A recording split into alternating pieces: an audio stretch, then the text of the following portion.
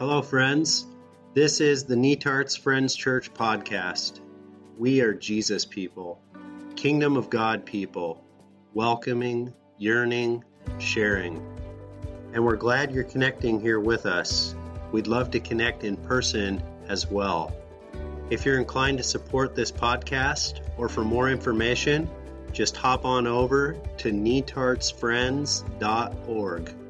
That's netartsfriends.org. Let's jump into today's sermon. Scripture tells us that we participate in the sufferings and the resurrection of Jesus. It says, rejoice as you participate in the sufferings of Christ. It says we share abundantly in the sufferings of Christ.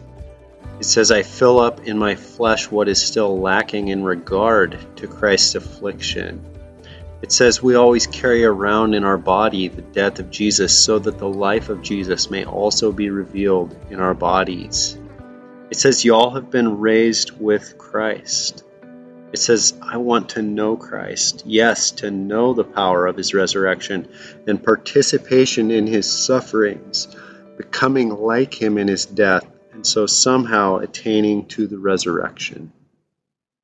So today, we are doing something more than simply reflecting on a story that happened 2,000 years ago.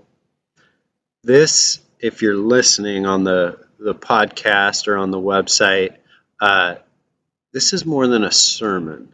This was our Easter celebration, and it's a guided art project. So you can listen in, that's fine. But if you want the full participation, then you're going to need some props that we did have available at our gathering. We're reflecting on the rock that sealed the tomb of Jesus and how the meaning of that stone changed.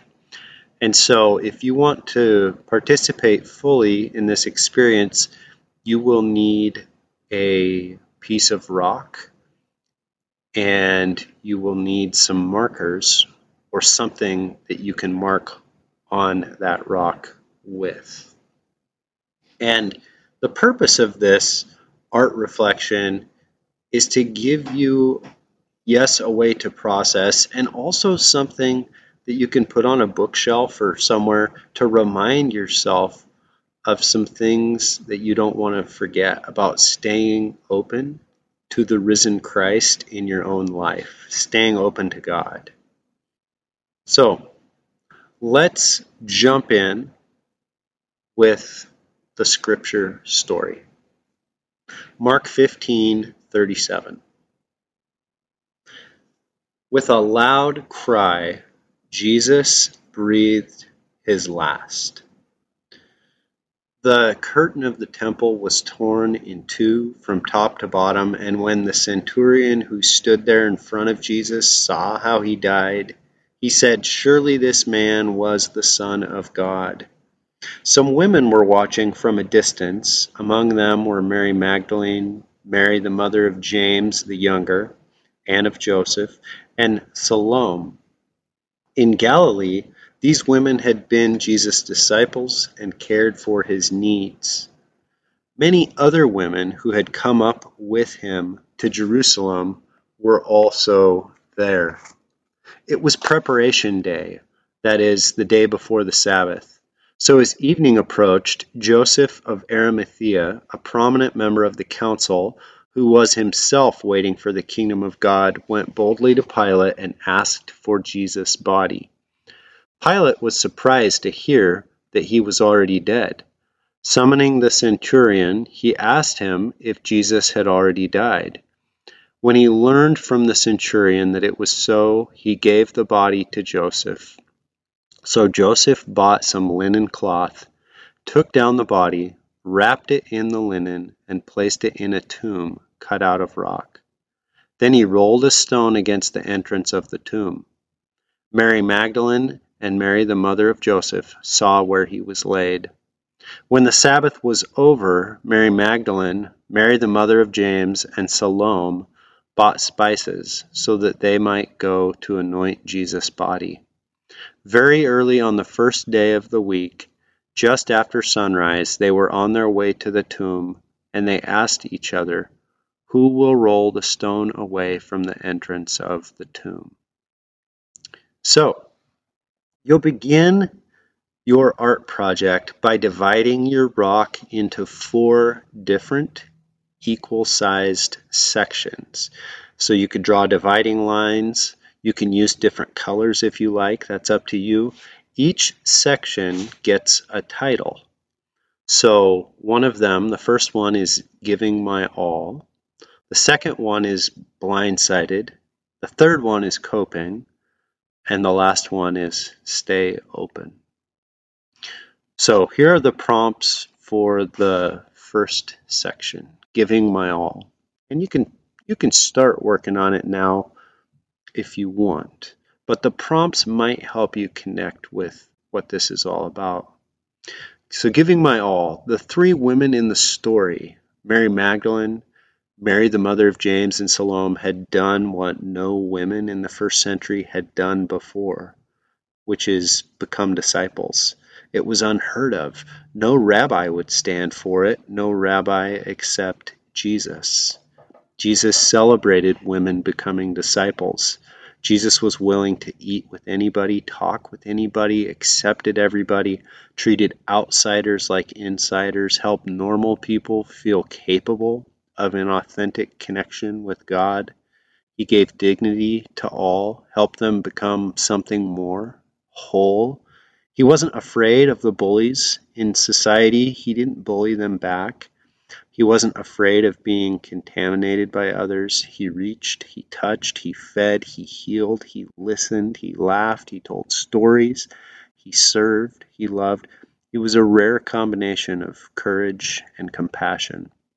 And so these women poured their lives into discipleship to Jesus. They traveled with Jesus. They contributed their meager financial assets to his costs. They sat at his feet and listened and learned. They were wives and mothers whose lives could have easily been swamped by their patriarchal society, like, get back in the kitchen. But instead, they were over 100 miles from home. They had become disciples, and they followed the Jesus they loved to Jerusalem, to the spiritual Mecca of their day.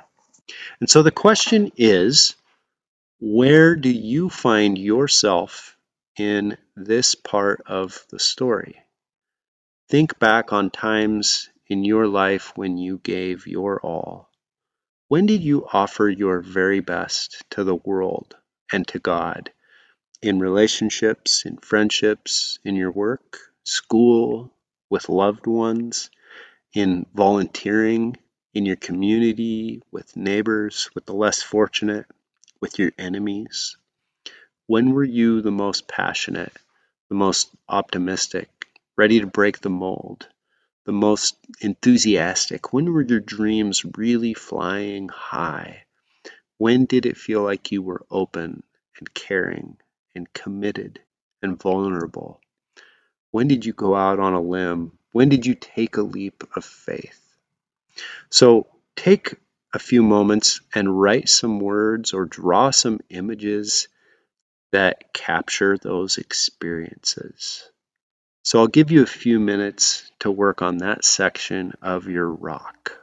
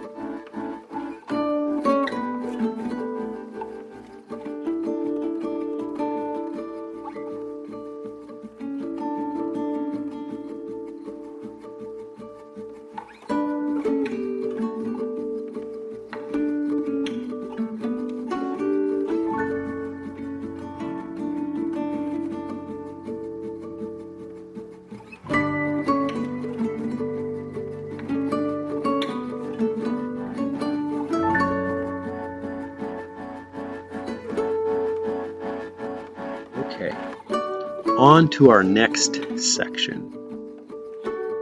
Blindsided. Just when Mary Magdalene, Mary the mother of James, and Salome were riding high, the unthinkable happened. The powers of religion and empire spewed hatred, abuse, ridicule, rejection, death on Jesus, this man who was the embodiment of goodness and truth and love. And just like that, it was all over. Jesus was stripped naked in front of them. They didn't want to see, but couldn't look away. Nailed, suffocating on a cross. He spent hours there, each breath sheer agony, standing up on those nails through his feet just so he could exhale and keep himself from drowning in his own carbon dioxide. Some people might make it a day, but Jesus had been too badly beaten. Within hours, he was dead, and they witnessed firsthand what the world does to goodness and beauty and love. And with their hearts reeling in shock, Jesus' stiff, dead body was lowered from the cross, wrapped up and sealed in a tomb where it would be left for an entire year to decompose and rot.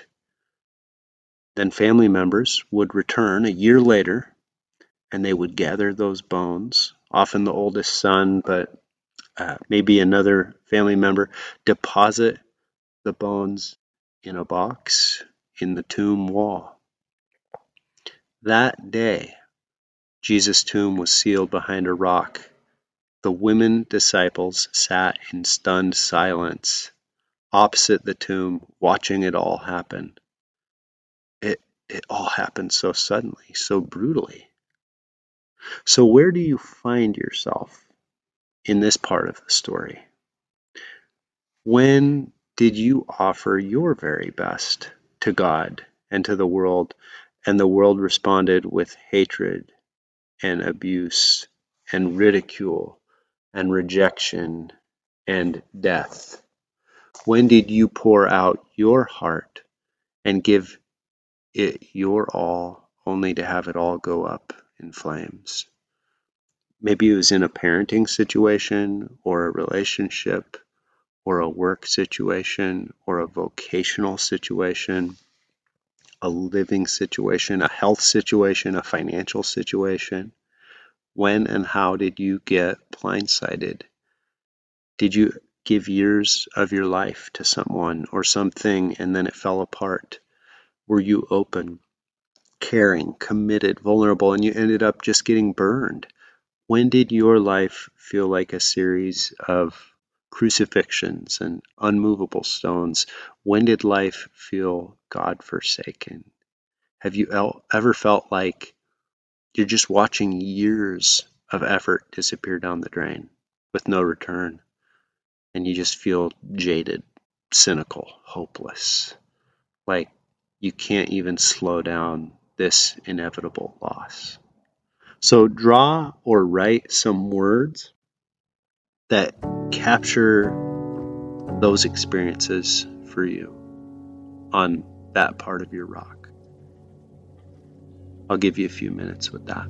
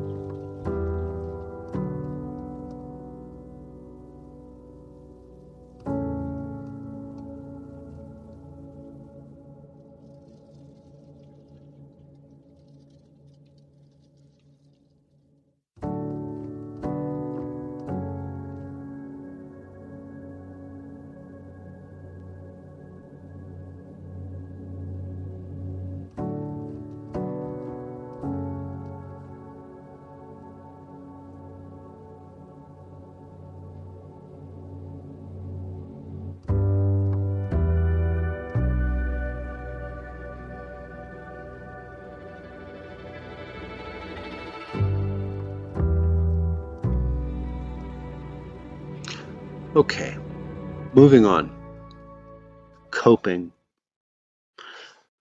Suddenly there was nothing left for Mary Magdalene, Mary the mother of James, and Salome to do. Now there was no one to feed, nobody to contribute their money to, no one to learn from, no one to travel with. It's like it was all just over. In just a few days, Jesus' brutalized body would begin to stink and rot, and the only thing they could do was to possibly anoint that dead body with some spices, with some oil to stave off the smell temporarily. It was the last thing they would ever offer to Jesus. But in many ways, they weren't really doing it for Jesus at all. Sometimes you do what you do as an attempt to keep yourself from falling apart. Sometimes you do so you don't have to feel. You soothe yourself however you can. Perhaps it was an attempt at some kind of closure. With the death of Jesus, something died inside of them, too. They weren't thinking about going home and inviting lepers over for dinner. They weren't thinking about going home and throwing a party for tax collectors and prostitutes in the neighborhood, despite the scowls of the religious muckety-mucks. They weren't thinking about going home and loving their enemies, baking cookies for those Roman soldiers who patrolled the city gates, or the soldiers who had just crucified Jesus. They weren't ready to find another rabbi, no matter how good. They weren't ready to fund another ministry, no matter how noble. When Jesus' naked body bled out and suffocated out and stopped heaving and trembling, and when Jesus turned gray, something turned gray and dead inside of them, too.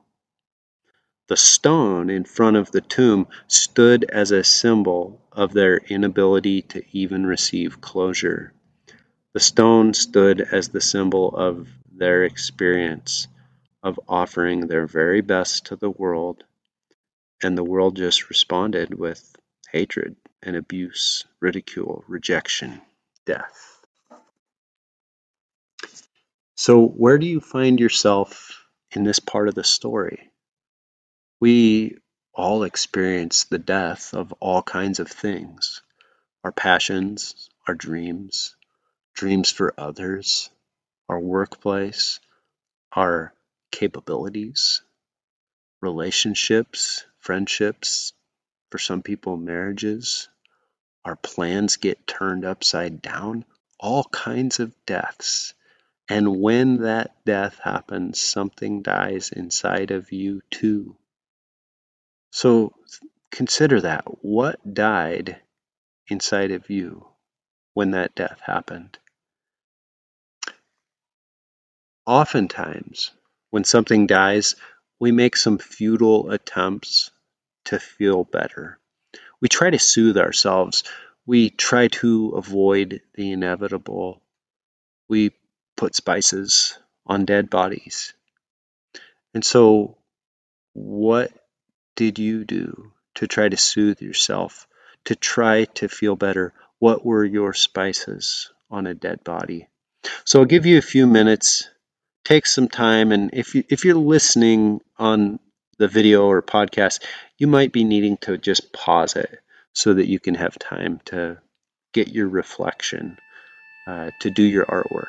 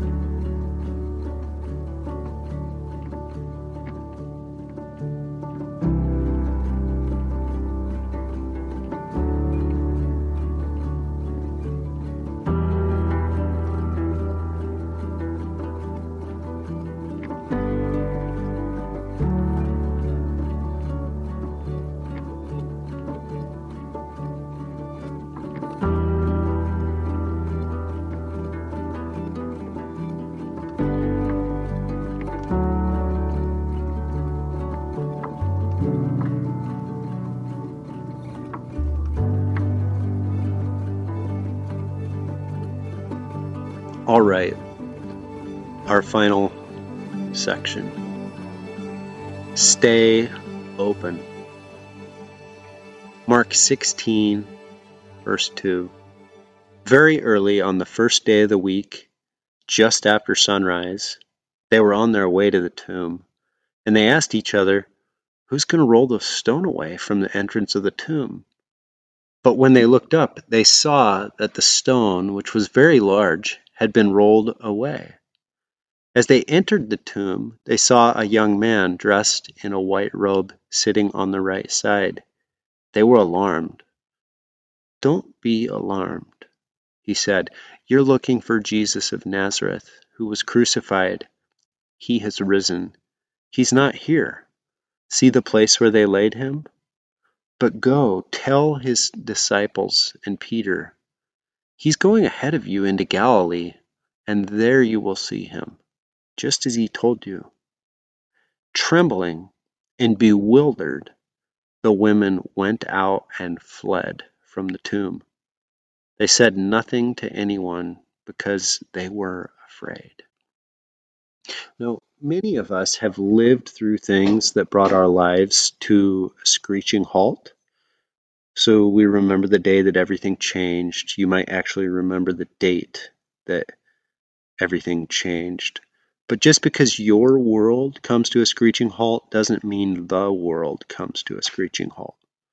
Life moves on. The world moves on. The morning after Jesus died, children woke up and played the same games they'd played the day before, and families hurried off to the synagogue to worship, and there were still children to be fed and cows to be milked and sheep to be shorn, and life moves on. The women showed up at the tomb looking for the dead body of Jesus, but the Easter message was, "Don't be afraid. The very much alive Jesus will come and find you back in Galilee." And that is a terrifying message. And it caused the women to experience extreme fear, avoidance, running away. They didn't breathe a word of it to anyone. When you've been open and caring, committed, vulnerable, sacrificial, and then your vulnerability gets trampled on, how hard is it to be vulnerable again?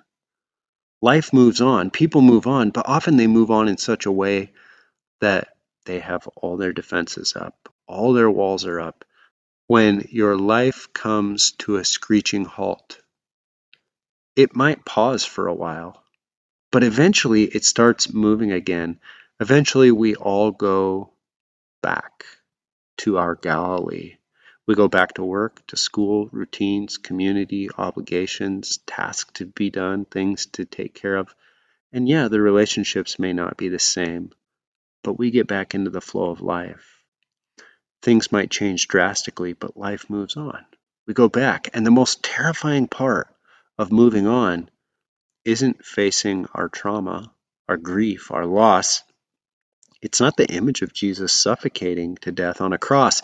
Even more terrifying than the image of Jesus' dead body rotting was the image of Jesus possibly showing up someday, surprising them in the middle of their coping and survival. Jesus coming to find them again, saying once again, "Follow me." It's the possibility of once again being invited to sit at Jesus' feet and contribute your money and your time and your energy and love your neighbors and your enemies and become vulnerable and let your heart be transformed.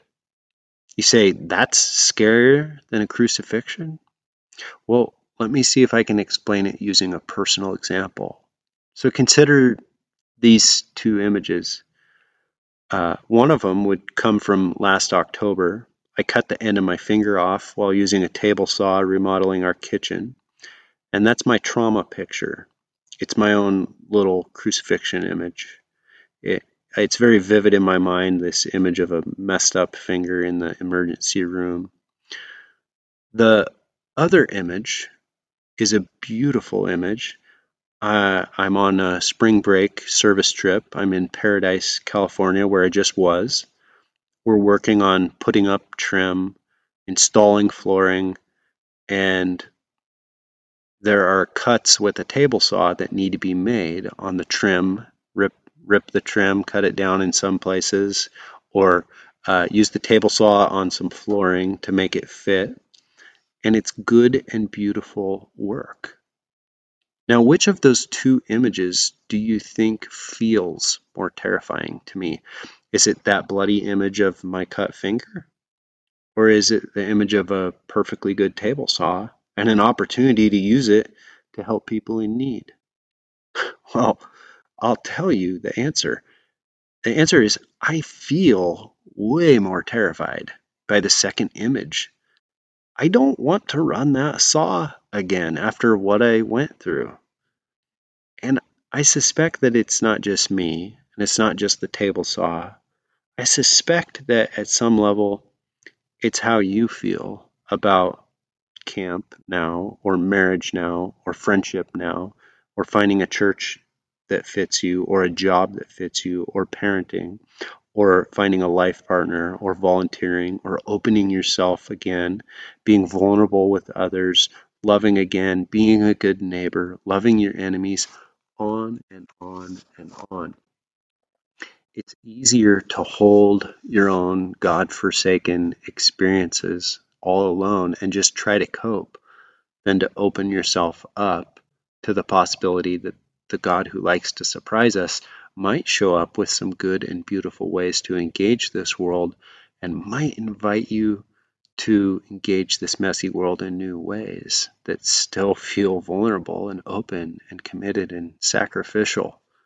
What if God shows up in some unexpected way and surprises you and invites you to take a leap of faith and to love deeper in a new and different way and break the mold again and give of yourself again and trust again? That feels terrifying. We tend to project the past onto the future. Like, what if it all just happens again? I don't want to face that again. And so we run away and we clam up and we don't say anything about it to anyone.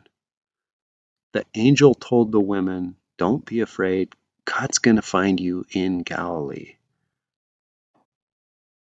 So for this final step, this art step, I want to ask you to find a different place in the story. What are the angel words that you need to hear in your own life and not forget, that words that will keep you from just living with a closed off heart, an ashamed heart, a self-protective heart? No one's ever going to hurt me again. What is it that you need to hear from God? The angel is speaking for God. Don't be afraid of what? What is it? What words do you need to hear, not just today, but each and every day, so that you can live expecting God might surprise you. God might show up. So take some time listening. What are the angel words? And write those words, draw the image that you need. Take some time with that.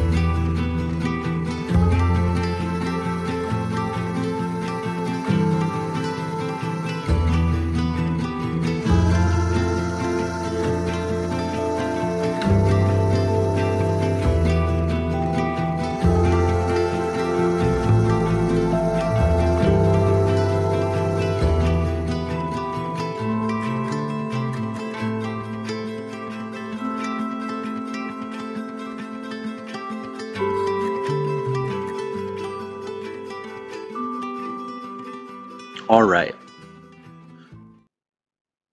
Wrapping up, just like the meaning of the stone that sealed Jesus' tomb changed, the meaning of your experiences can change too. So I want to invite you to take this rock that you've been working on and put it somewhere where it will remind you to not run away, to not clam up, not avoid, but to stay open and expectant, vulnerable each and every day. How might God, the risen Christ, show up today and surprise you in ways that are more mysterious and deeper than you can even understand?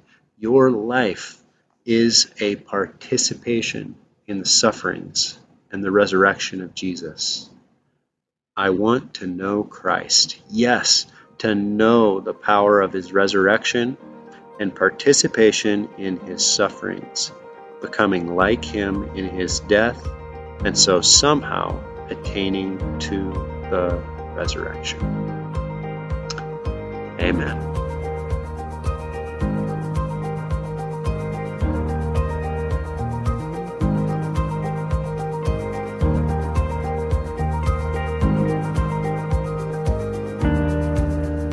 Thank you for joining us for a Sunday sermon from Netart's Friends Church. We hope you'll join us soon for one of our in-person worship gatherings. For more information, hop on over to netartsfriends.org. God's peace be with you, friends.